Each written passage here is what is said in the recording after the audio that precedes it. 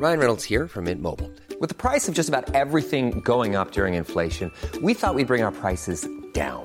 So to help us, we brought in a reverse auctioneer, which is apparently a thing. Mint Mobile Unlimited Premium Wireless. How to get 30, 30, bit to get 30, bit to get 20, 20, 20, bit to get 20, 20, bit to get 15, 15, 15, 15, just $15 a month? Sold! Give it a try at mintmobile.com/switch. $45 up front for 3 months plus taxes and fees. Promo rate for new customers for limited time. Unlimited more than 40 gigabytes per month. Slows full terms at mintmobile.com.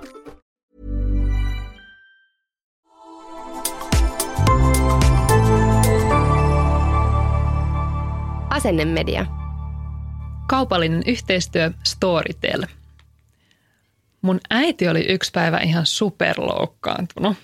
Mun lapsi oli ollut siellä yökylässä ja sitten mun äiti oli ehdottanut hänelle iltasatua, niin lapsi katsoi häntä suoraan silmiin ja sanoi, mummu, mä kyllä kuuntelisin mieluummin Vuokko hovattaa.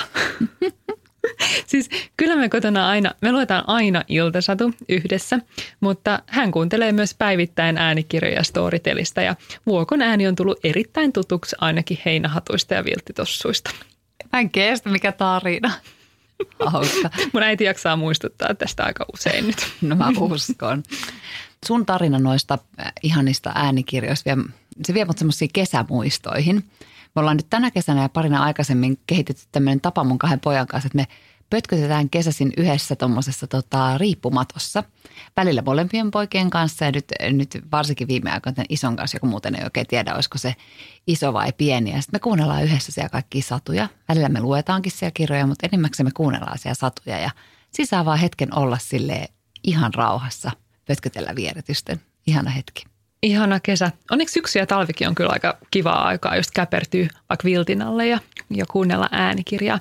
Mitä te kuuntelitte siellä riippumatossa? No meillä on ollut ehdottomia suosikkeja aina noin Lasse-Maijat, eli Lasse-Maijan etsivä toimisto, Ella ja kaverit ja sitten koko Mauri Kunnaksen tuotanto.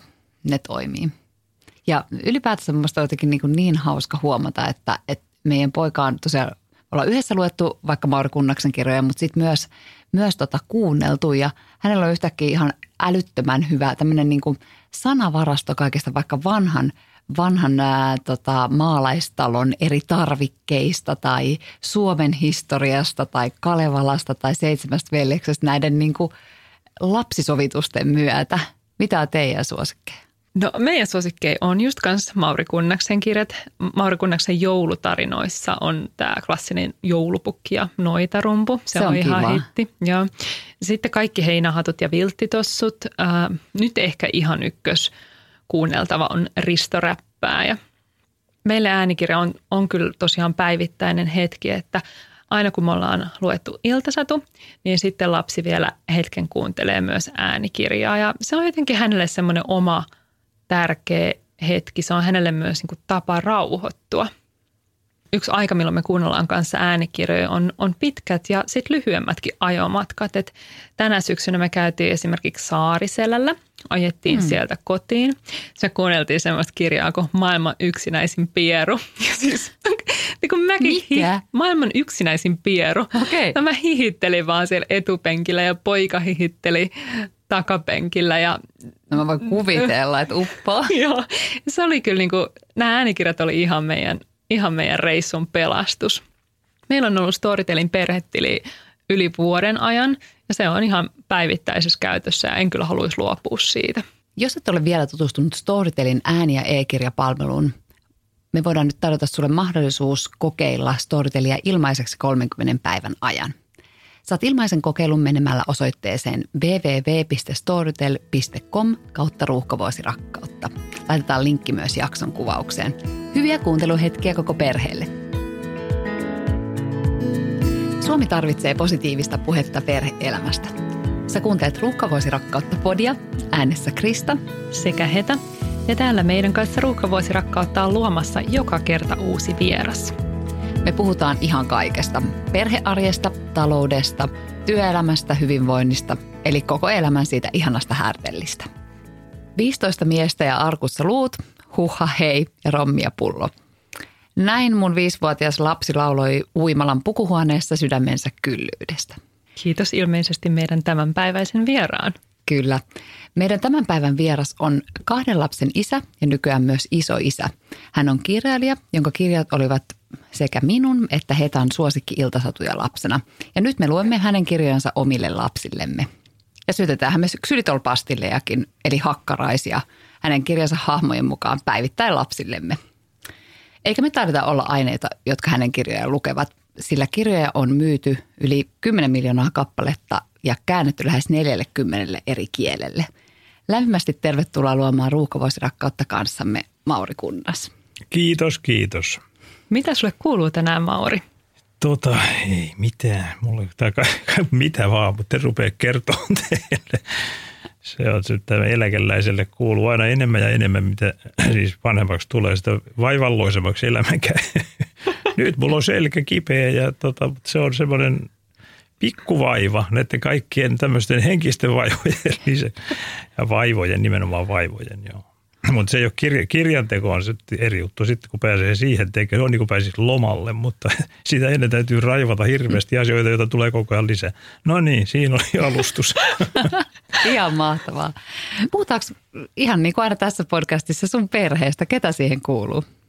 Ans kun me hörppää vettä, niin siihen kuuluu tietysti vaimoni Tarja ja tyttäreni, niin ei meillä kotona asu muuta kuin vaimoni Tarja ja meidän kissa Fanni.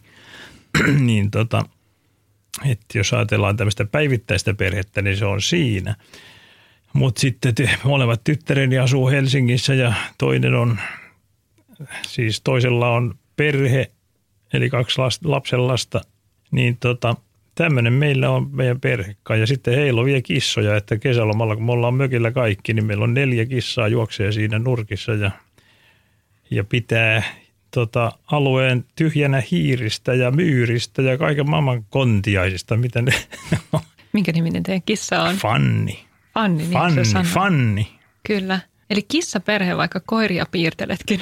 Joo, näin on. Meillä on ollut aina kissoja. Siis silloin kun mä olin lapsi, niin meillä oli kissoja. Meidän äitillä oli, siis isällä myös, oli enemmän niin muistan, niin meidän äitin koira, joskus sitten kun mä olin ollut opiskelemassa, niin oli koira nimeltä Rekku, joka oli karkeakarvainen mäyräkoira. Se on oikeastaan ainoa koira, jonka mä sillä hyvin tunnen ja tykkään kyllä koiristakin, mutta koirat on vaivalloisia eläimiä verrattuna kissoihin. Että kyllä kissassakin pirulliset temppunsa on valvottaa öisin, kun se täytyy aina lähteä ulos tai jotain. Mulla on kokemusta myös. Joo. Palataan hetkeksi ajassa taaksepäin siihen aikaan, kun teidän lapset oli pieniä. Aivan juuri. Niin, hetki sitten. Aivan hetki sitten. Niin, millaista teidän perheen elämä oli silloin? Jaa, kyllä se varmaan, mä oon pitänyt niin sanottua päiväkirjaa, mutta mä kutsun sitä niin kuin tämmöiseksi, se on niin kuin Amerikassa sanotaan journal ja siis niin kuin kalenteria. Silloin mä oon kirjannut päivän tapahtumia aina ylös ja sieltähän mä pystyn lukemaan joka päivä, mitä on ollut, mutta se sitten kumma kyllä unohtuu aika paljon kyllä se arki. Mä oon myös videoinut koko lapsuutta, siis meidän lasten elämän sillä melkein niin kuin aina, varsinkin mökillä, aina videokameran kanssa osunut. Niitä on varmaan toista sataa tuntia kotivideoita, että pystytään kyllä palauttamaan aika hyvin takaisin näitä aikoja, mutta no varmaan meidän elämä on vähän toisenlaista. Vaimoni oli siis opettaja ja eli hän häipyi talosta, mutta ei ollut pitkiä päiviä pois kyllä ja mä menin alakertaan ja eli mä olin niin kuin aina paikalla ja se on varmaan vähän tuskastuttavaa ollut lapsillekin, että aina se siellä kyylee se ukko, vaikka mitään kyylännyt, mutta pöytäni vieressä. Ehkä siinä on sitä turvallista käydä palata koulusta ja tulla, niin aina joku on siellä. Pystyykö sä piirtämään siinä lasten hälinässä vai oliko se nimenomaan ihan hyvä juttu? No meillä on iso talo, en mä hälinässä piirtänyt. Meillä on niin kuin talo, jossa on 3 kerrosta ja siellä niin kuin alakerta on mun valtakuntaa, niin siis se niin kuin kellarikerros, että mä teen siellä töitä ja ne oli hiljaiset likatkin, ei ne pitänyt kauheata meteliä mun mielestäni, mutta että vähän se oli, mun työrytmini on semmoinen, että mun niin kuin alkaa koneet käymään parhaiten niin kuin illalla, jostain 5 eteenpäin niin kuin iltaa niin pitkälle, kunnes joku lyö mua vasaralla päähän, mutta yleensä se on aina sitten kello 9 aikaan tai 8:30 aikaan uutisten aikoihin. Ja mä en niin oikein osaa sanoa, että olis mä läsnä vai eikö mä ollut läsnä, mutta aina mä olin paikalla jotenkin ainakin. Millaisia asioita teitte sitten perheen kanssa yhdessä? Ei mitään. Oltiin kotona. Siis mulla matkusteltiin aika paljon, mutta ja sitten meillä on mökillä, me ollaan oltu aina kesät, kun tosiaan kun vaimo oli opettaja, niin pitkät kesälomat ja mä oon aina lomalla, niin siellä me oltiin siis Vammalassa eli Sastamalassa, meillä oli siinä suhteellisen lähellä keskustaa mökki, että kauan vieläkin. Tunnistatko sä, että teillä olisi, tai että olisit elänyt sellaisia ruuhkavuosia? En mä tiedä, mitä se on. Mun elämäni on ruuhkaa koko ajan, että en mä niin kuin tavallaan ajattelin, että ne oli ehkä rauhallisempia, mutta kyllä mä joskus nyt olen katsellut jotain vanhoja näitä päiväkirjoja, niin jotain 90-luvulta, niin kyllä se näyttää siltä, että siellä on ollut vielä ruuhkaisempaa melkein kuin nyt, että olen tehnyt tolkuttomasti semmoisen paineen alla töitä. Joo. En mä tiedä, onko se näkynyt mihinkään, että siis niinku kavereita me ollaan aina oltu. Ja ollaan me katsottu telkkaria aina. Meillä niinku usein vieläkin on tapana siis se, että me katsotaan telkkaria yhdessä illalla. Joku juttu. Aivan loistavaa katsoa aina uudestaan ja uudestaan vanhoja Poirotteja ja Agatha Christien juttuja. Kaikki osaa ne ulkoa ja mökilläkin yhä siis me katsotaan, kaikki tulee siihen samaan tilaan ja nojatuoleihin ja sohville ja sitten valitaan sieltä, että kaikki kun muistelee, että tätä ei ole nähty nyt 2 viikkoon, pistetään tämä. Niissä on se hyvä puoli, kun kukaan tiedä ikinä, että kuka on rikollinen, kun ne on niin samanlaisia. Olet nyt jo isovanhempikin, niin näyttäytyykö sun mielestä vanhemmuus nyt erilaisena kuin silloin 30 vuotta sitten noin? Jos katsot omien lapsien siis meininkiä omien lastensa kanssa. Ehkä en juuri ymmärrä, mitä tarkoitat, mutta toki elämä on erilaista. Kyllä nyt on tullut tämä ikävähkö laite tietokone tai siis tämä älypuhelin ja se on semmoinen haasteellinen juttu, että se vie huomion kaikelta. Siitä olen tavallaan iloinen, ettei sitä ollut silloin, kun mun lapseni on ollut tai meidän lapset oli pieniä.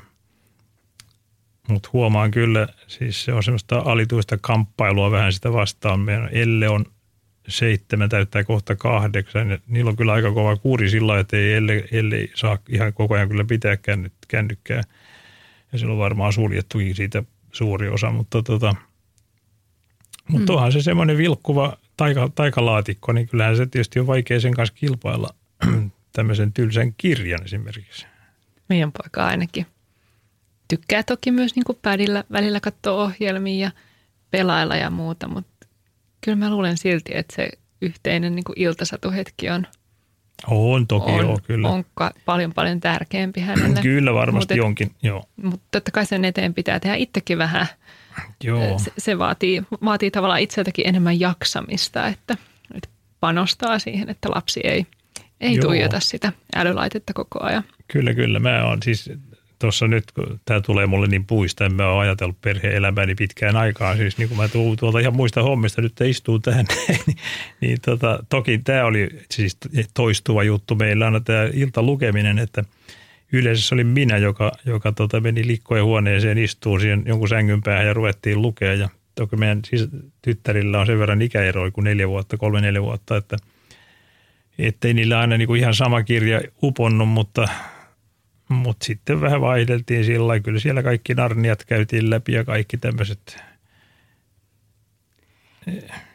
Mutta se oli tärkeä hetki. Se oli tärkeä hetki mullekin, siis se yhdessäolo. Luitteko te sun kirjoja omien lasten tai lastenlasten kanssa nyt?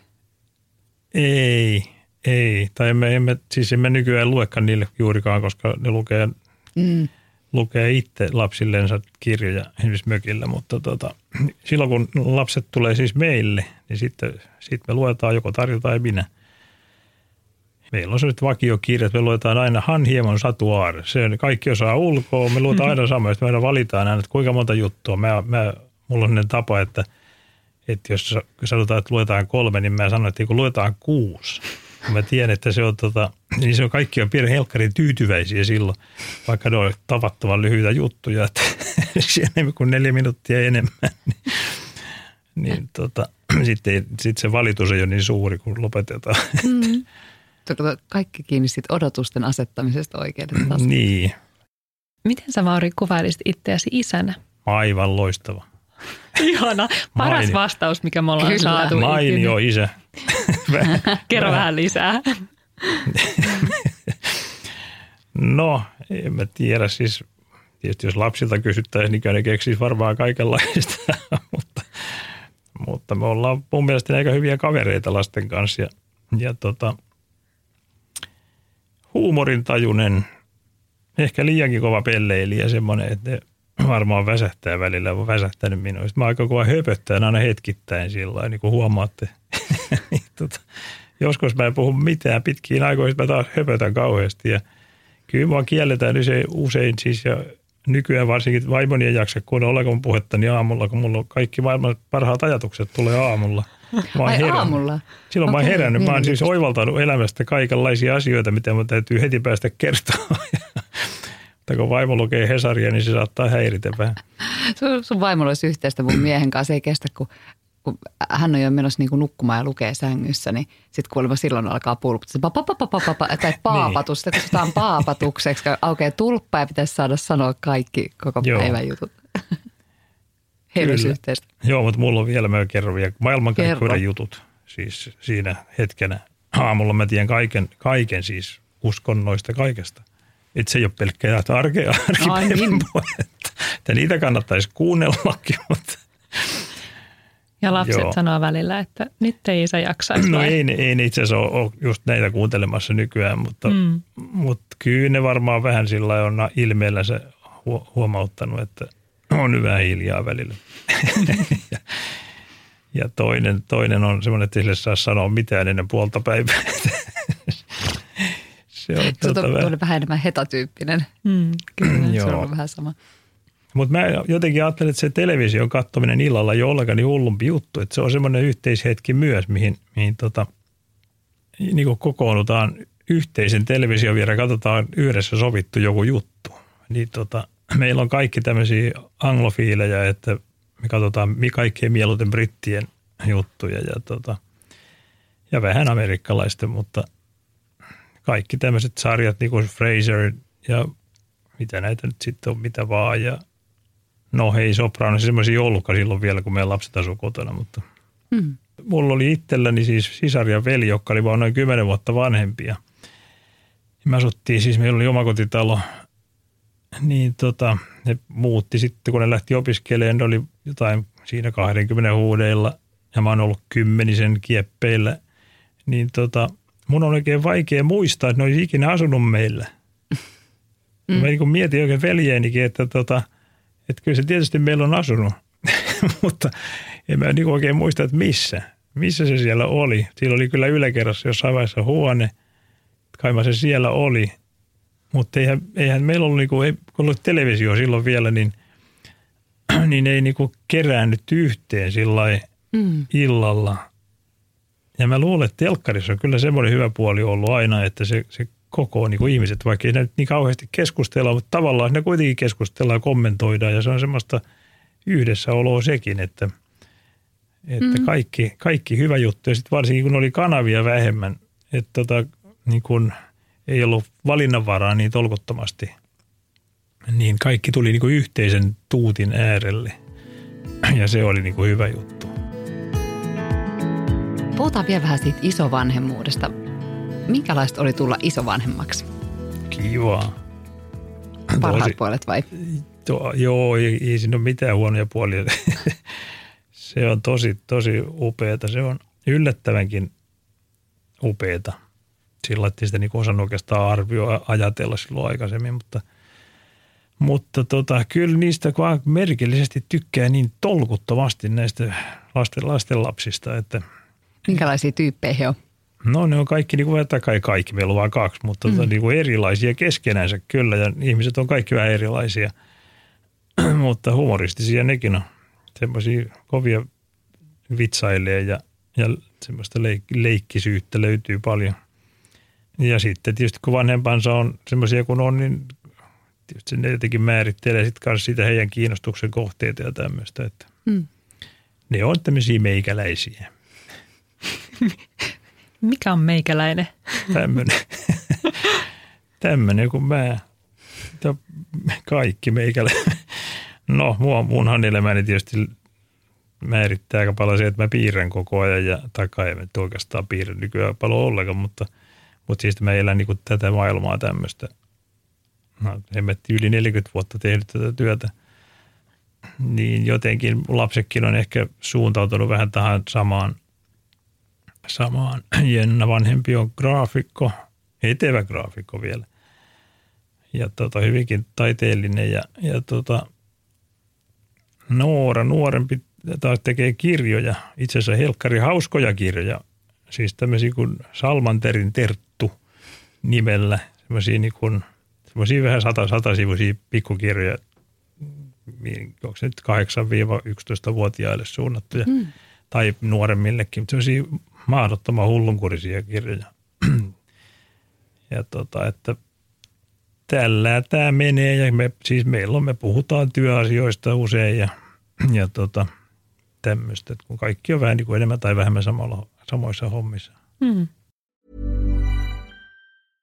Imagine the softest sheets you've ever felt. Now imagine them getting even softer over time. That's what you'll feel with Boll & Branch's organic cotton sheets. In a recent customer survey, 96% replied that Boll & Branch sheets get softer with every wash. Start getting your best night's sleep in these sheets that get softer and softer for years to come. Try their sheets with a 30-night guarantee. Plus, get 15% off your first order at bollandbranch.com. Code BUTTERY. Exclusions apply. See site for details. Ryan Reynolds here from Mint Mobile. With the price of just about everything going up during inflation, we thought we'd bring our prices down. So to help us, we brought in a reverse auctioneer, which is apparently a thing.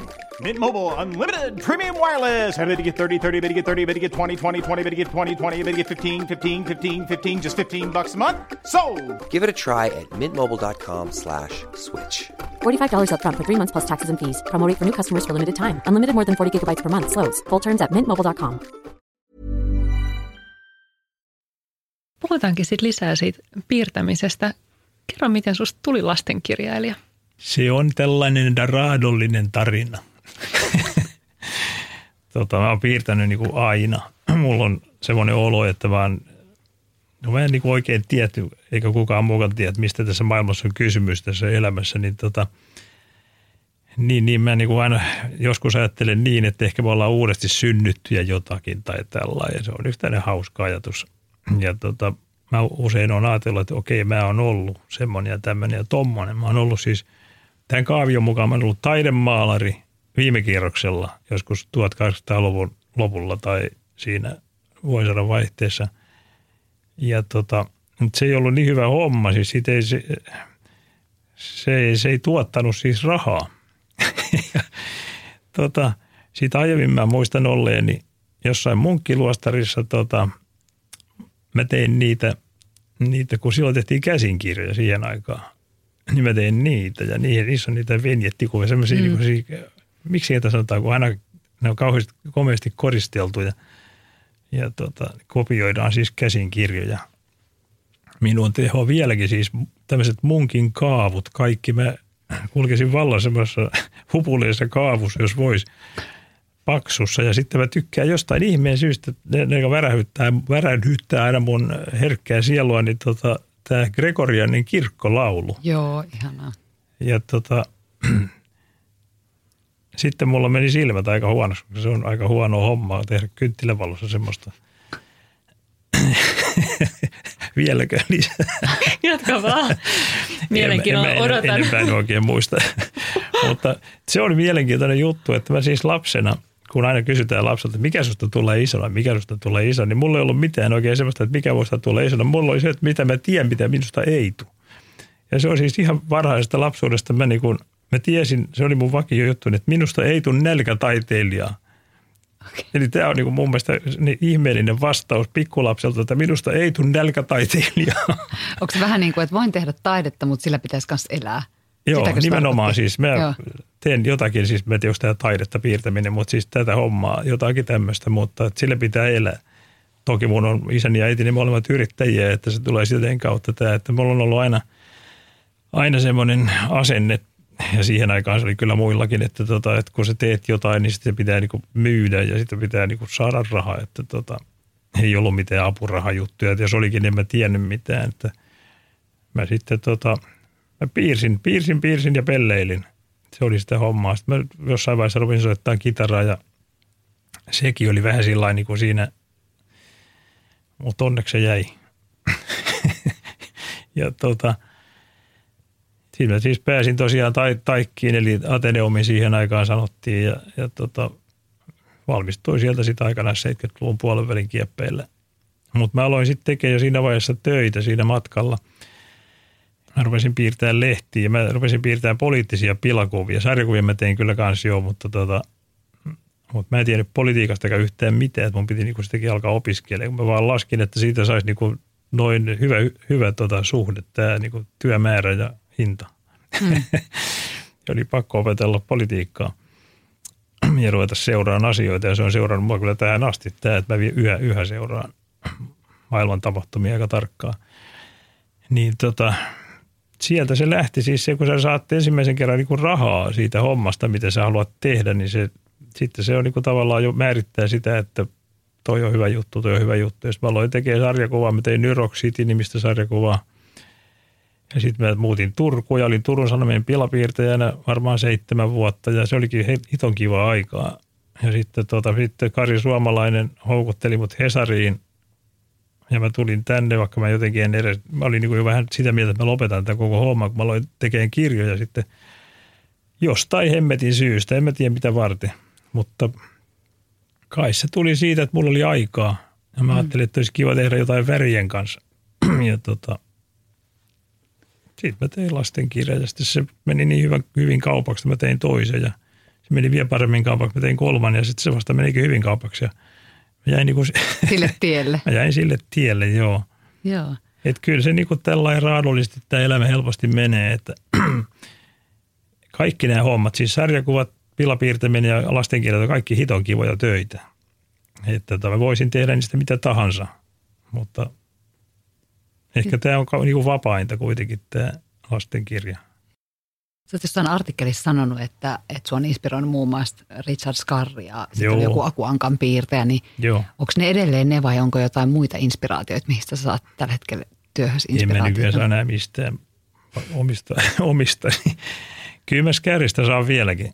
Kyllä mä vieläkin, mutta joskus täytyy ottaa Scarryn kirja sillä lailla, niin kun mulla on joku oma idea, että tästä mä voisin yrittää tehdä, niin mä helposti otan Scarryn kirjan, en mä tämän lue. Mä vaan avaan sen ja katselen sitä, niin sitten semmoista niiden tyyppistä tunnelmaa ja sitä semmoista, että miltä ne näyttää ne tyypit ja tämmöistä, että ja sitten mä aika usein huomaan katsovani omia kirjojani kyllä, jotain parhaita kohtia. Mä vaan niin kuin tuijotan niitä kuvia ja ajattelen samalla jotain muuta. Silleen, niin koitan yhdistää näitä ajatuksia. Tuleeko sulla ikinä semmoista hetkeä, että sulla ei ole mitään ideoita? Sä et oikein tiedä, mistä sä nyt piirtäisit. Tavallaan joo, tähän aikaan vuodesta hyvinkin. Toki mulla on ideoita kyllä niin hemmetisti, mutta se, että huvittaako mua tehdä just niitä ideoita,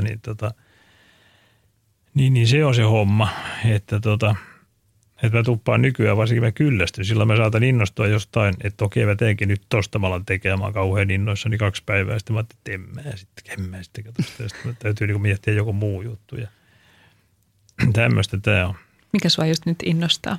Mikä kiinnostaa? Tiedä. No mä jotenkin niin kuin, mua kiinnostaisi tehdä mahdollisimman helppo kirja.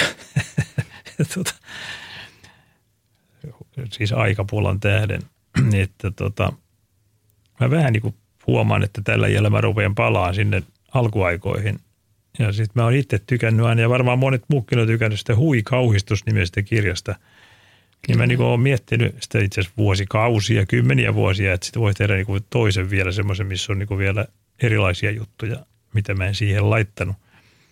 Ja sitä mä oon nyt tässä vähän pyöritellyt, että saisinko vaikaiseksi joku semmoisen kummituksista kertovan kirjan, tämmöisen vähän pelkäämisestä. Ja se toki se toistuu mulla aika usein. Mä oon hulluna kummituksia ja yliluonnollisia. Meille saa lähettää sellaisen heti, kun se valmistuu, koska me ollaan luettu Puhki. Mä oon lukenut Lapsen Puhkisen huikauhistuksia. Siinä on niitä kumminkin jotenkin kivoja kummituksia, vaikka ne on. Joo, ne on kauhean ystävällisiä ja lempeitä se maailma. Se on hyvä kirja. Mä tykkään itsekin siitä. No hei, mua kiinnostaa, että mikä sai kissa-ihmisen tekemään kirjoja, joissa on koiria? Mistä ne koirat tuli hahmoiksi? No toinen tästä näistä inspiraatioituista on tosiaan Carl Barks, joka piirsi Hakuankkaa. Ja sitten mä niin oikein mietin joku päivä, mä luin vieläkin niitä, toki mä osaan ne suurin piirtein ulkoa, mutta yksi paikka on tosiaan tämä Ankkalinnan väki, koska nehän on koiria. Siis siellä on 2-3 ankkaa ja sitten siellä on joku porsas ja kaikki loput on koiria, jos katsoo. Sitten alkaa katsoa sitä väkeä, mikä siellä kulkee, ne on kaikki koiria. Kaikki karhukoplat, kaikki ne on niitä. Ja mä oon siis tottunut siihen, että koirat on se porukka, joka niinku touhuaa. Ja sitten Skärillä oli tietysti eläimet. Se oli se toinen juttu. Mä olin päättänyt, että mä teen eläimistä. Ja sitten mä muistan, kun mä aloin tekemään sitä ensimmäistä kirjaa, siis ensimmäinen kirja oli suomalainen tonttukirja, jossa oli tonttuja, ne ei ollut eläimiä laisinkaan. Mutta sitten mä olin tekemään sitä Koiramäen talossa nimistä kirjaa, ja ei sen nimi ollut tietystikään Koiramäen talossa, mä aloin sitä tekemään, mutta mä olin päättänyt tehdä tämmöisen vanhasta maalaismiljöistä. Ja mä muistan, kun mä istuin niin pöydän vieressä, mä kattelin ulos ikkunasta ja jotain puulatvoja ja mietin, että mä hemmettiin, että mikä mä tuohon nyt teen. Mä olin luonnostellut sen semmoisella epämääräisillä otuksilla. Ja mä en ollut päättänyt, mikä eläin se on. Sitten oli pakko päättää ja mä ajattelin, että tässä rupeaa helkkariin pitkiä aikoja istua, että mä teen vaikka koira. Se oli tämmöinen hyvin pitkän prosessi. Sitten mä aloin tekemään koiria. Mutta jälkeenpäin olen huomannut kyllä, että koirahan on tietysti just se, mistä pitääkin, tai ei pidä, mutta koira on, niitä on niin hirvittävät määrät eri näköisiä, eri kokoisia, eri värisiä. Siis niitä on se on ihan tolkuton kirjo. Että sä voit tehdä ihan minkälaisia tyyppejä vaan koirana. Että jos kissoja ajattelee, ne on kaikki enemmän tai vähemmän samanlaisia, niin se on 3 erilaista väritystä. Ja että koira on sillä lailla hyvä, mutta vähän tylsä ehkä. Miten sitten, asuuko siellä kirjoissa jotain teidän lähipiirin henkilöitä? Onko niihin hahmoihin tullut inspiraatiota? Tai onko sä itse siellä ehkä jonain hahmona? Emme oikeastaan taida olla. Tai jos joku tyyppi siellä pitää, se on Koiramäen Martta. Eli Koiramäen tämmöinen pikkuplikka siellä, niin se on ehkä mulle kaikkein läheisin. Tai se on, meidän äiti oli Martta. Ja sitten mulla on tämmöinen merkillinen sukuetäisyys, että mun pappani, siis äitin isä, syntyi jo melkein 100 vuotta ennen mua, eli 1853. Ja mä oon jotenkin ajatellut, että Koiramäki tapahtuu silloin, kun pappa on pieni. Ja se näin yhdistyi meidän äiti ja mun pappani.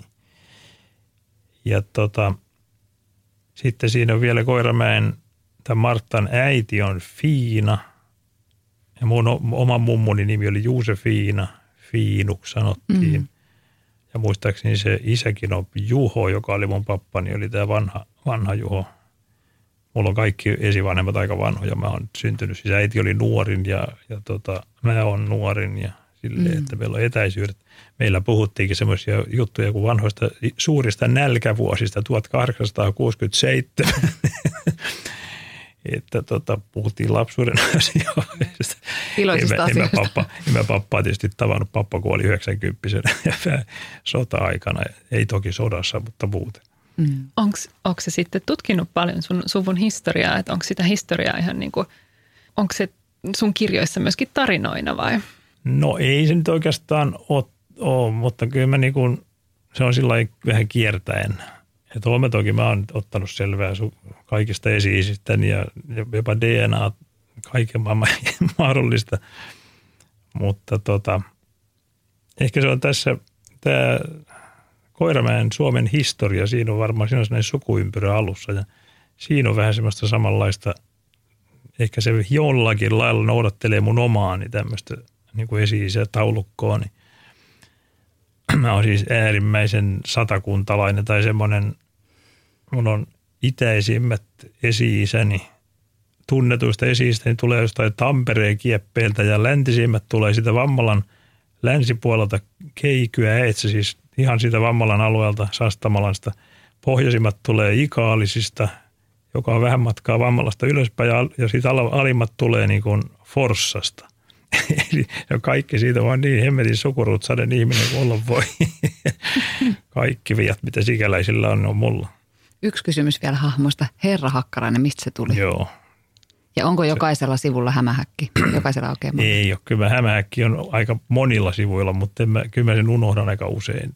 Ja ne on vähän sellaisia passiivisia tyyppejä, että niille ei oikein keksi mitään tekemistä, mutta aina se nyt täytyy laittaa. Ja Hakkarainenkin on semmoinen, että sekin tuppaa unohtuu joka puolelta. Ja Hakkarainen tuli silloin kun se ensimmäinen tyttäreni eli Jenna oli syntynyt, niin tehtiin yökirja, koska siihen aikaan valvottiin öisiä. Että kaikkea mitä juttuja on yöllä. Niin siellä tietysti on luonnollista, että siellä on myös unissa kävelijä. Niin sieltä se tuli, että mä pistin sen johonkin siihen nakkikin joskin jonoon. Siinä seisoi tämmöinen pässi, jolla oli sarvet. Mä näin ihan silmissäni sen aukeaman yökirjasta, missä on hakkis siinä. Joo, sitten se vaan tuli se nimi jostain, se vaan tuli. Herra Hakkarainen, sillä on hyvä rimmaus. Sitten mä ajattelin, se oli varmaan sen kirjan ensimmäisiä kuvia, mitä mä olin tehnyt, niin sitten mä ajattelin, että mä tein lisää kuvia, että voisi sen tuonne laittaa tuonne taustalle käveleen, että kun se kerran kävelee yöllä, niin miksi se tuollakin voisi olla. Ja näin se käveli sen kirjan sitten. Ja sitten se oli kyllä monta vuotta pois. Mä annoin sille semmoisia valverooleja, kuten se jossain avaruuskirjassa se oli bussikuskina ja jossain siinä sanomalehtikirjassa se oli joku arvostelija, Herra Hakkarainen ehkä tai jotain tämmöistä. Sitten se niin kuin alkoi tulla ja sitten se oli aika suosittu, niin kustantaja sitten oli sitä mieltä, että sitä tarvitsisi tehdä niin kuin oma kirja. No siitä sitten tehtiin kirja tai tein kirjan. Siinä se on jäänyt siitä roikkuun. Tämän tarinan perusteella Herra Hakkarainenhan on vähän tämmöinen niin kuin vähäunisten ruuhkavuosien sankari. Niin, mä en tiedä, Hakkarainenhan nukkuu koko ajan. Se luulee nukkumaan hyviäkin yöunia. Kyllä. Hei, sä oot sanonut, että tärkeää sun luovuudelle on joutilaisuus. Joo. Millaista on sun joutilaisuus? Jaa, se on semmoista, että saa tehdä mitä tykkää. Siis mä oon kova dokumentoimaan omaa elämääni, se on mulle tämmöinen ihmeellinen, ja sitten sukuani ja tämmöistä. Niin mä puuhastelen kaikkia, teen nyt taas CD-kin rupeaa olemaan vanhoja, mutta kaikkia kotivideoita ja teen niille kansia. Ja sitten mä siis Photoshop on mun ystäväni, vanha Photoshop. Ja sitten mä kirjoittelen enoni päiväkirjoja koneelle ja kaikenlaista tämmöistä, että mulla aika kyllä kuuluu hemmetin hyvin, vaikka niinku. Ja sitten se on yksinkertaisesti vaan joutilaisuutta. Mä nukun mielelläni päiväunia ja valvon yöt sitten tietysti sängyssä ja tämmöistä, että mutta mun mielestä se on niinku ihan elinehto koko tälle hommalle, että sun täytyy niinku antaa ajatusten olla ihan rauhassa ja sitten kun se niinku, sit siinä tulee kyllä ideoita aina silloin tällöin ja sitten tämmöisiä niinku ajatuskulkuja kaikenlaisia. Mä lueskelen lehtiä, kirjoja, semmoista siis semmoinen, että on pää liian kuormitettu, niin silloin ei pysty tekemään mitään. Ja se on mulla nyt nykyään semmoinen mun viholliseni, että näitä sitoumuksia sinne ja tänne rupeaa olemaan niin paljon, että koko ajan täytyy olla, niin kuin, että käykö ensi torstaina kello 3 ja siellä ja sitten just tämmöistä, että haastattelu on eri asia. Puhutaan sitten vähän satujen merkityksestä lapsille. Miksi sun mielestä sadut on tärkeitä lapsille? En mä tiedä mistään. Mä en yleensä tiedä mistään, miten mä vaan teen näitä juttuja. En mä niitä niin kauheasti analysoinut eikä miettinyt, mutta tarinat on aina ollut ihmisten mieleen. Mä itse en ikinä ajatellut, siis minä ja satu. Se kuulostaa niin kuin hassulta. Mä en ole koskaan ajatellut, mä en ole välittänyt saduista itse erityisesti. Mä oon tykännyt just tarinoista, semmoista Karl Barksin Roopesetä-jutuista. Kaimar noitakin saduiksi voi sanoa jotain tämmöisiä huikauhistusjuttuja, mutta aika lyhyitä satuja ne on, mutta En mä osaa sanoa, en mä tiedä miksi ne on ihmiselle tärkeitä, mutta niitä on aina ollut ja niitä tulee aina olemaan. Ne ovat kaikki telkkarisarjat, kaikki niin kuin tarinoita ja elokuvat. Ne on niin valmiiksi pureskeltuja, että kirja ja tämmöinen kerrottu juttu on niin kuin, se jättää mielikuvitukselle enemmän semmoista temmellyskenttää. Mä luin viisikoita kauhealla vimmalla silloin joskus lapsena tai jostain 10 kieppeissä. Niin mä oon lukenut jälkeenpäinkin aina silloin tällöin. Otan joku viisikon ja luen sen. Niin ja huomaan, että se on se mielikuva, vaikka mä muistaisinkin sen tarinan jotenkin, niin ne on ihan erilaisia ne mielikuvat, kun mulla on nyt englannista ihan toisenlainen mielikuva. Ja mä näin niin kuin rakennukset ihan toisella lailla ja kaiken. Että ne oli niin värittynyt sen pienen Vammalan kaupungin mukaan, siis ne viisikot. Ja silloin mentiin niihin saariin ja silloin mentiin, meillä ei ollut luolia, mutta eväitä kyllä oli. Mutta viisikko, se on aina eväitä luolassa. Ehkä te ette ole viisikko sukupolvi. Mä oon lukenut kyllä melkein kaikki. Enid Blytonin seikkailujen sarjat oli mun niin kuin iltapäiväkerhon korvike tokan luokalla. Mä tulin aina kotiin ja sitten mulla oli kasettikirja, joka laitettiin kliks päälle. Mun vanhemmat oli VSO:lla töissä, niin sieltä sai lainata heidän kirjastosta kirjoja. Ja kuuntelin kaikki mahdolliset Enid Blytonin seikkailukirjat läpi. Niissä oli ihan sama idea, että oli eväitä. Ja joo, no ihan samanlaisia kuin viisikotkin. Joo, ja sitten mä petyin, kun mä joskus näin jonkun filmatisoinnin, niin ne pilas mun mielikuvituksen tuotteet. Mä että tähän hirveätä, en voi katsoa ollenkaan. Ja sitten lopulta mä olin kuunnellut ne kaikki ja mä päädyin kuuntelemaan jotain Ulvovaan Mylläriä ala-asteella, koska mä olin kuunnellut ihan kaiken, mitä siellä kirjastossa oli. Mä olin varmaan aika onnellisessa asemassa, kun mun äiti oli toimittaja, niin hän toi mulle sitten kaikkia tämmöisiä niin kuin ennakkokappaleita. Ja mä sain ihan jostain 7-vuotiaasta lähtien kutsua itseäni lähes niin kuin kirjakriitikoksi, että mä kirjoitin näistä lastenkirjoista arvosteluja esimerkiksi Kotilieteen. Mä sain aina uusimmat kirjat luettavaksi sieltä. Se oli hauskaa. Mun poikani 5-vuotias pian, niin hän on lukenut sun kirjaa Koiramäen Suomen historiaa ja sieltä hän sitten hirveästi innostui Vaasalaivan tarinasta. Ja sitten isoäidillensä ja isoisällensä sanoi, että mä haluan lähteä Vaasalaivaa katsomaan, että mä haluan nähdä sen. No siitä sitten isoäiti otti koppeja ja he lähtivät Ruotsin risteilylle Vaasa-museoon sun kirjasta inspiroituneena. Millaista palautetta sä saat työstäsi lapsilta? Mikä on parasta palautetta? Tuommoinen on parasta palautetta, mutta en mä nyt oikeastaan lapsilta niin kauhean paljon palautetta saa yleensä vanhemmilta. Mä saan heidän vanhemmiltaan, mutta tämmöistä. Mutta tämmöinen on just niin kuin, tämä hivelee mun mieltäni eniten tämmöinen juttu. Mä muistan joskus, kun mä tein sen kuningas Arthurin ritaarit tai semmoisen jutun, mikä sitten olikin. Ja mä olin itse aika kiinnostunut Arthurista ja koko Englannin tästä kelttihistoriasta ja sitten muinaishistoriasta, niin tai ei kelttiä, mitä nyt sitten oli 500-luvun historiasta, niin mä kävin jopa piirtämässä esineitä British Museumissa, niitä kelttien aarteita ja sitten mä laitoin sinne, siis tässä oli Arthurin kilpenä oli semmoinen oikea, joka on olemassa ja sitten sen kypärä oli semmoinen ihmeellinen kaksarvinen, semmoinen niin kuin kissan korvat, sekin on niin kuin oikea, se on siellä nähtävänä ja sitten joku pikkupoika kirjoitti, en mä olettanut, että näitä kukaan muu tunnistaa, mutta joku friikki voi tunnistaa. Ja joku pikkupoika kirjoitti tuonne Otavaan ja sanoi innoissansa, että hieno juttu. Hän meidän historian kirjassa oli näiden samojen tavaroiden kuvat, siis tämä kypärä ja kilpi. Ja se oli aivan niin kuin sillä hämmästynyt, että ne oli siellä. Niin tämä oli musta hieno, se oli hieno pongaus. Oli, tarkka poika. Joo, kyllä. Miten sun yleisö on muuttunut sitten tässä 40 vuoden aikana? En mä tiedä, kai niitä on tullut uusia. Vanhat on kuollut, syntynyt lisää. Mutta onko se palaute, onko se muuttunut matkan aikana? Onko se ehkä kysymykset, vaatimukset, onko ne muuttuneet? Ei multa kukaan mitään vaadi. Siis nyt on tietysti vähän hankala aika sikäli, että nyt täytyy mennä kieli keskellä suuta. Onneksi mä teen koirista ja eläimistä, niin mua ei nyt aleta syyttää, että näitä rotukysymistä eikä mistään tämmöisistä.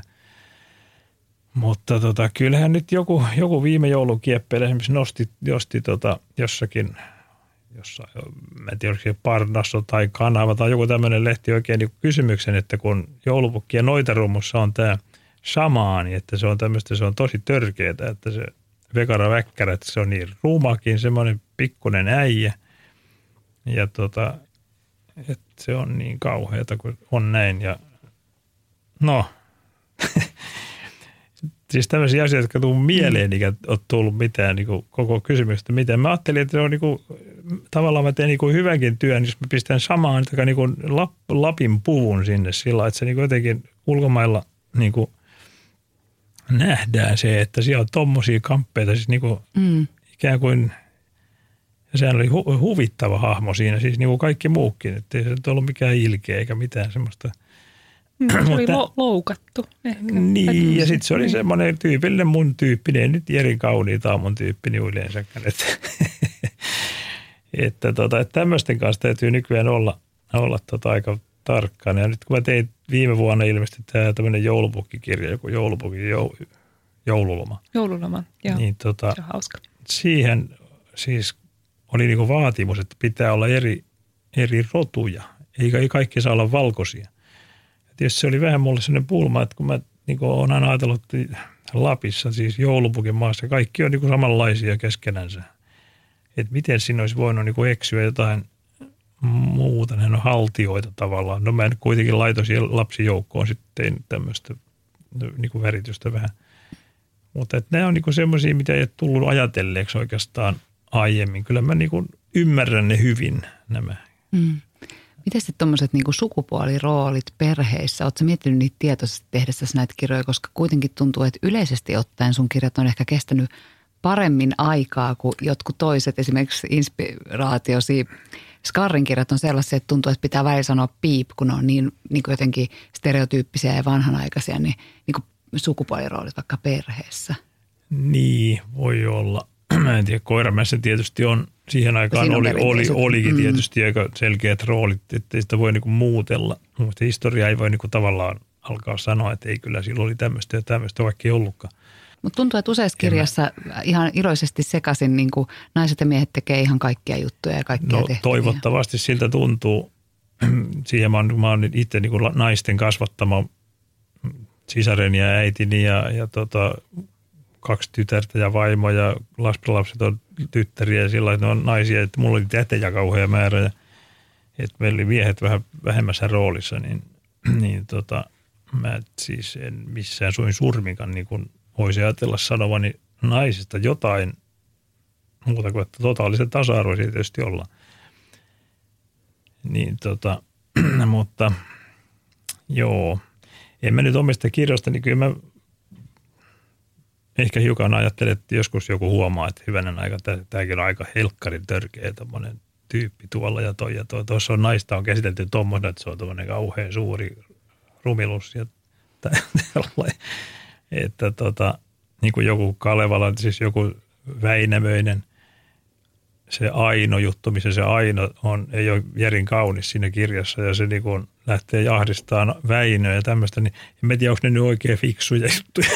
En mä niitä niin kuin tänä päivänä varmaan ihan tollain tekisin, mutta se on metkaa tämä maailma, että ajat muuttuu. Puhumattakaan jostain New York City-sarjakuvasta, ei toivottavasti sitä ei kukaan tiukkapivoneella ikinä lukee tai vielä vanhemmista jutuista. No mitä niin kuin arvoja tai asioita sä sitten toivot, että lapset oppis sun kirjoista? No, mä oon aika viaton ihminen omasta mielestäni sillä semmoista kiltteyttä ja semmoista niin kuin oikeamielisyyttä ja semmoista niin kuin aina mä ajattelen, että Hitchcock jossain viimeisissä puheissaan tai jossain, missä se puhui jossain julkisesti, niin se muistaakseni sanoi jotain sitten lopuksi jotain, että olkaa good guys. Se oli se loppu silloin, että pysykää niin kuin hyvän puolella. Siellä mä oon koittanut pysyä hyvän puolella. Ja huumorin puolella myös siis tämmöisen leikkisyyden ja tämmöisen viattomuuden. Se on mä oon tämmöinen viaton ihminen. Mutta ja kiltteys ja Semmoinen juttu, joo. Kattelin tuossa ennen kuin ruvettiin nauhoittamaan, että on 88 päivää jouluun.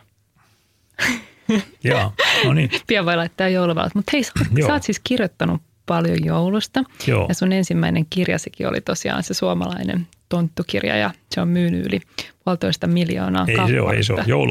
Joulupukki. Se ei ollut ensimmäinen, se oli kolmas, se oli joulupukki ja se on myynyt. Okei. No niin, se on se suosituin. Me ollaan luettu tätä sun, minkä sä mainitsinkin, se uusin Joulupukin joululomakirjaa mun pojan kanssa viime aikoina. Ja siinä joulupukki viettää hyvin ansaittua lomaa ja pöydät notkuvat ja joka päivä on kaikki ihan erilaisia aktiviteetteja. Millainen on, Mauri, teidän perheen joulu? Joo, meillä on ihan urautunut joulu.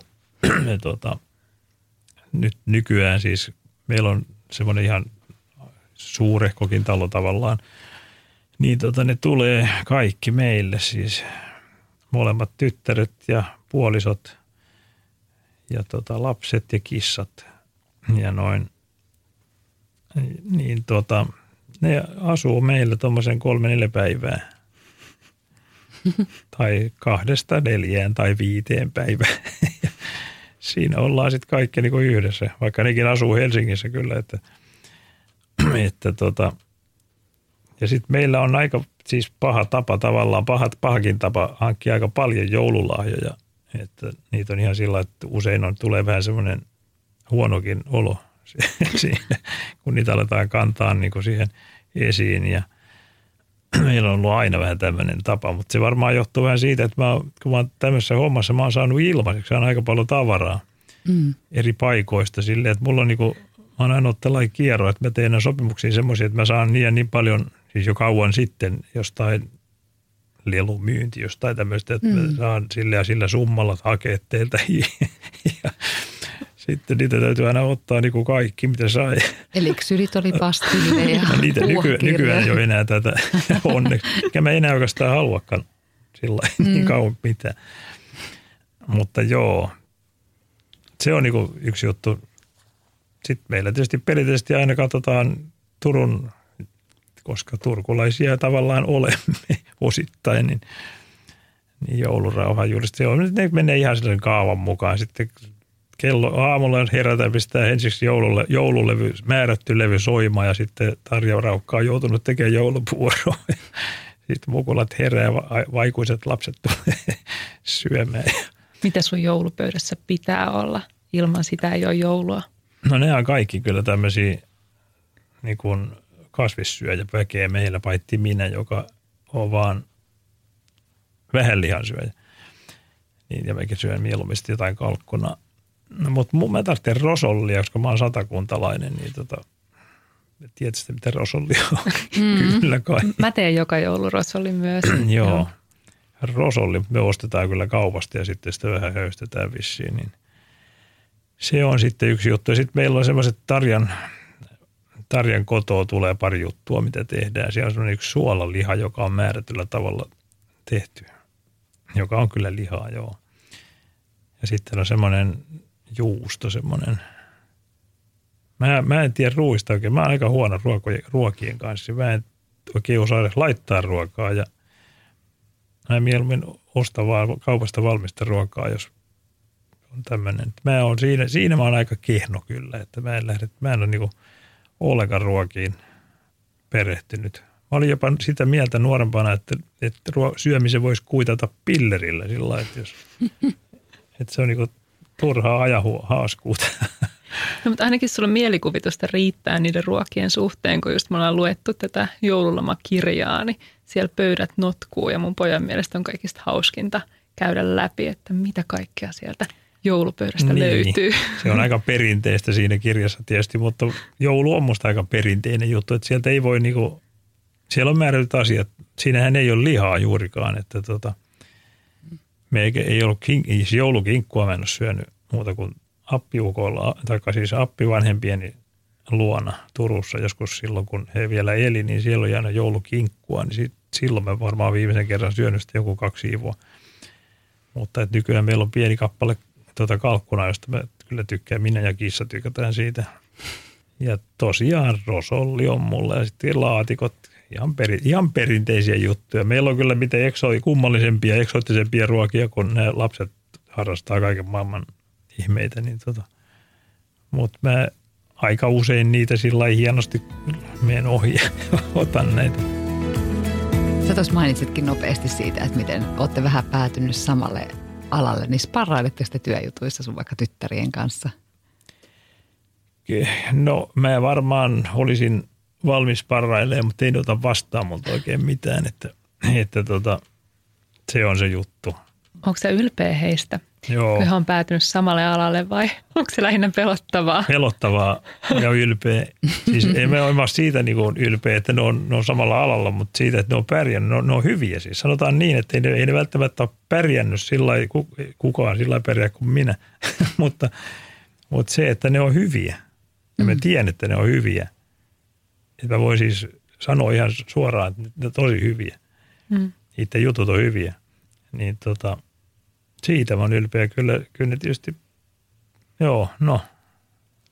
tosiaan ne on vähän niin kuin eri aloilla. Toinen on vielä vanhempikin, että se on tehnyt vähän pitempään tämä graafikko. Että kyllä se juttuja menee Japaniin ja mihin vaan. Että se on tehnyt Finlaysonille aika tommosia hyvinkin näkyviäkin juttuja. Jos te koko perhe nyt, se on teidän tyttäret ja sitten vaimo teki sitten yhdessä kirjan, lastenkirjan, niin millainen se olisi? Jaa, ei ne varmaan suostuisi tekemään. Luulen, että ne sanoisi, että tee sä vaan omas. Vaimoni kanssa mä teenkin kirjoja, siis nyt varsinkin taas kun me aloitettiin niin yhdessä, sillä Tarja värittää aika lailla. Ja toi työmäärät on enimmäkseen värittämistä. Ja Tarjalla on erittäin hyvä pää. Se siis keksii, sillä on erittäin kekseliäs pää ja se niin kuin tempasee niin kuin ratkaisuja. Tuolla kun mä selitän sille jonkun, että mä en tuosta pääse eteenpäin millään tästä, että miten tämä pitäisi olla, niin sitten se tulee niin kuin kaupan hyllyltä sitä se, että tällainen. Niin eli Tarjan kanssa mä teen koko ajan kirjoja, mutta toki mä enimmäkseen teen sitä kyllä itsekseni sillä, että mä niin kuin esimerkiksi tämä vaihe, missä mä vasta niin kuin ajattelen sitä ideoin, siis kaikenlaisia, niin se näyttää siltä, että toi ei tee mitään, mutta kun makaa sohvalla ja kohta se nukkuu, mitä se onkin. Siis mä niin kuin ajattelen siinä. Mulla saattaa olla siinä niin kuin joku oma kirja sylissäni ja mä makaan sohvalla ja ajattelen. Siis mä niin kuin pyrin vaan pitämään ajatukseni siinä yhdessä aiheessa. Ja sitten kun se siitä lähtee liikkeelle, sitten siinä tarvitaan muitakin, mutta kyllä me keskustellaan aiheesta. Toinen taho on myös Otava, siis kustantaja, jonka kanssa mä käyn aika usein Otavassa, varsinkin ennen pandemiaa tietysti. Nyt on vähän ollut himmeämpää, mutta niin kuin melkein kerran tai 2 viikossa ja me juodaan siellä kahvetta ja puhutaan näitä ja puhutaan kirja-aiheesta joka kerta aina niin kuin jotakin. Ja eikä ne ikinä täsmälleen tiedä, miten mä aion tehdä, koska mulla on aina niin monenlaisia ideoita. Ne alkaa aina niin kuin ammattinsakin puolesta, heittelee heti niin kuin, että mitä tästä voisi olla ja mitä voisi tehdä, voisiko hakea jotain tietoja jostain tai tämmöistä. Että aika hyvä yhteistyö sillä lailla. Onko koskaan ollut sellaista hetkeä, että nyt loppu, nyt mä teen jotain ihan muuta, vaihdan ammattia? Ei mä ammattia varmaan vaihda, mutta kyllä entä semmoisiakin hetkiä, että siis sanotaan, että joku tulee sen verran iso tarve tehdä joku niin kuin sarjakuva silloin yleensä. Ei sitäkään usein ole kyllä tapahtunut, mutta kyllä mä koko ajan niin ajattelin, mä tein sen Beatles-sarjakuvan tässä joitakin aikoja sitten, niin kauhean Beatles-fani kun olen, niin kyllä mä niin kuin, nytkin olen rakentanut monta vuotta, 8 tai 10 vuotta jo niin kuin kirjoittanut muistiinpanoja koko ajan niin kuin seuraavasta Beatles-kirjasta, mutta ei se vaan tahdo ilmestyä. Ne on niin helkkarin työläitä hommia, että tosiaan kirjantekoon tähän meni 2 vuotta tuohon historiakirjaan ja sitten normaalikirjaan menee niin kuin suurin piirtein vuosi. Että siinä sitten tuollaiseen sarjakuvaan menee vähän enemmän kuin vuosi, että ei tahdo aika riittää, varsinkin kun kaikki pyörii muuten ympärillä ja pörrää ympärillä.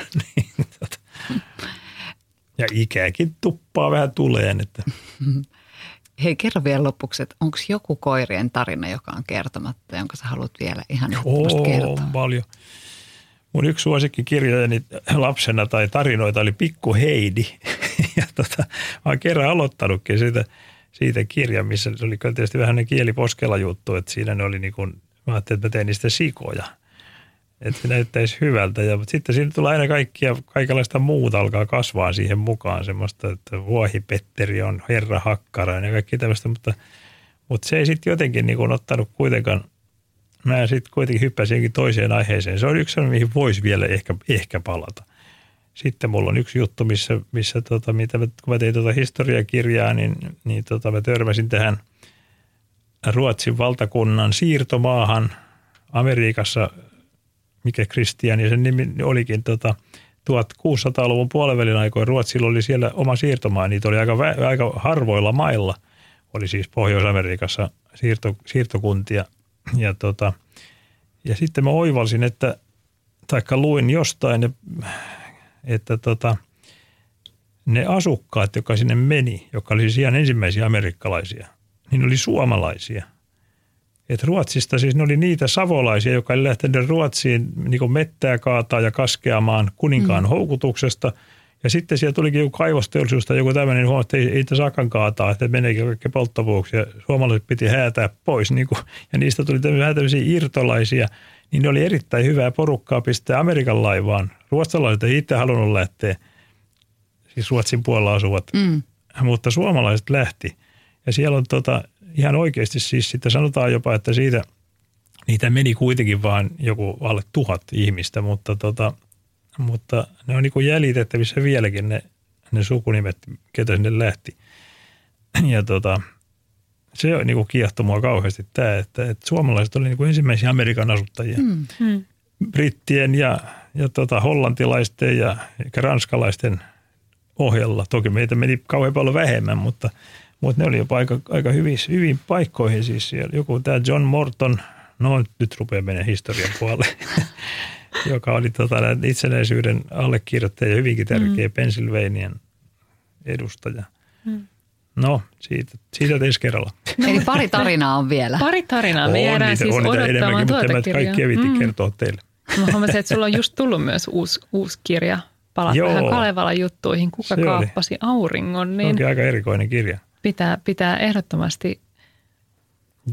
Tämä ottaa meillä lukuun pian kotona. Se on sillä hassu kirja, että se on niinku oikeastaan ensimmäinen kirja, jossa mä otan niinku kantaa oikeastaan niinku asioihin sillä voimakkaammin. Tai se tuli vähän vahingossa. Se on siis tähän luonnon, kun ihminen nyt sorkkii luontoa ja ahneuteen ja tämmöiseen, että ahneuden eteen kaadetaan kaikki.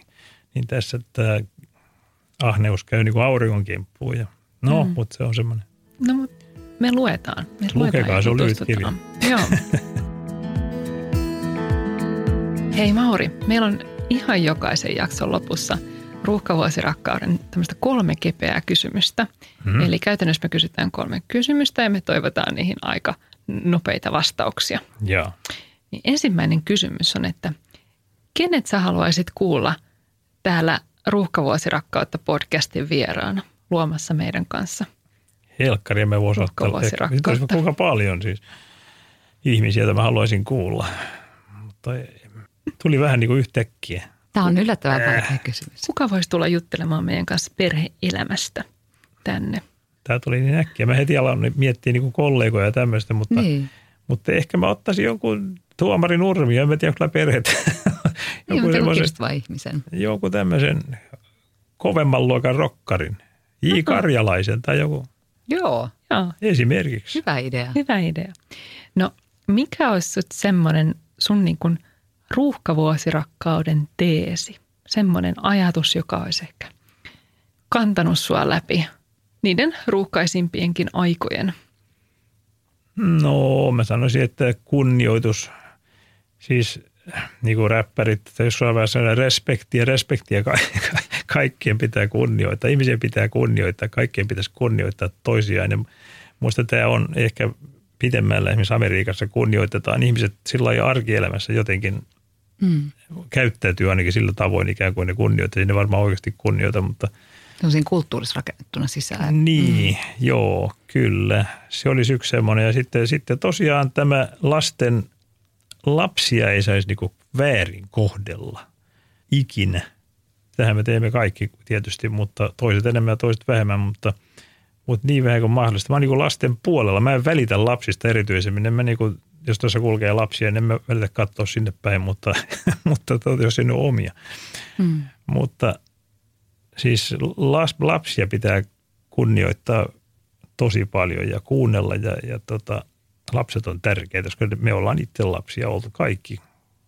Loppuun vielä, haluaisitko lähettää terveiset kotiin? Joo, Elle ja Myry. Hei, pappa täällä. Jenna ja Noora ja puolisonsa. Hei. Isä täällä. Vaimo, Tarja. Hei. Sä muistat, kohta näet mut taas. Sisaret. Kyllä mä oon kaikki siis. Joo, mä rakastan sukulaisia, niin kaikkia. Kiitos Mauri, kun tulit meidän kanssa luomaan Ruuhkavuosirakkautta. Kiitos. Hauska, kun saa puhua itsestänsä. Kiitos, kun tulit. Kiitos. Seuraa meitä Instassa @Ruuhkavuosirakkautta ja laita poditilaukseen, niin kuulet ensimmäisenä, kun uusi jakso ilmestyy. Moi moi! Moikka moi! Moi!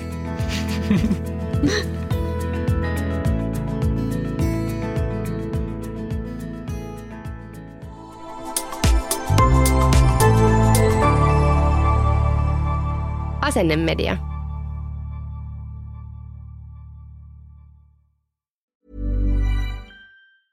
Hey, it's Danny Pellegrino from Everything Iconic.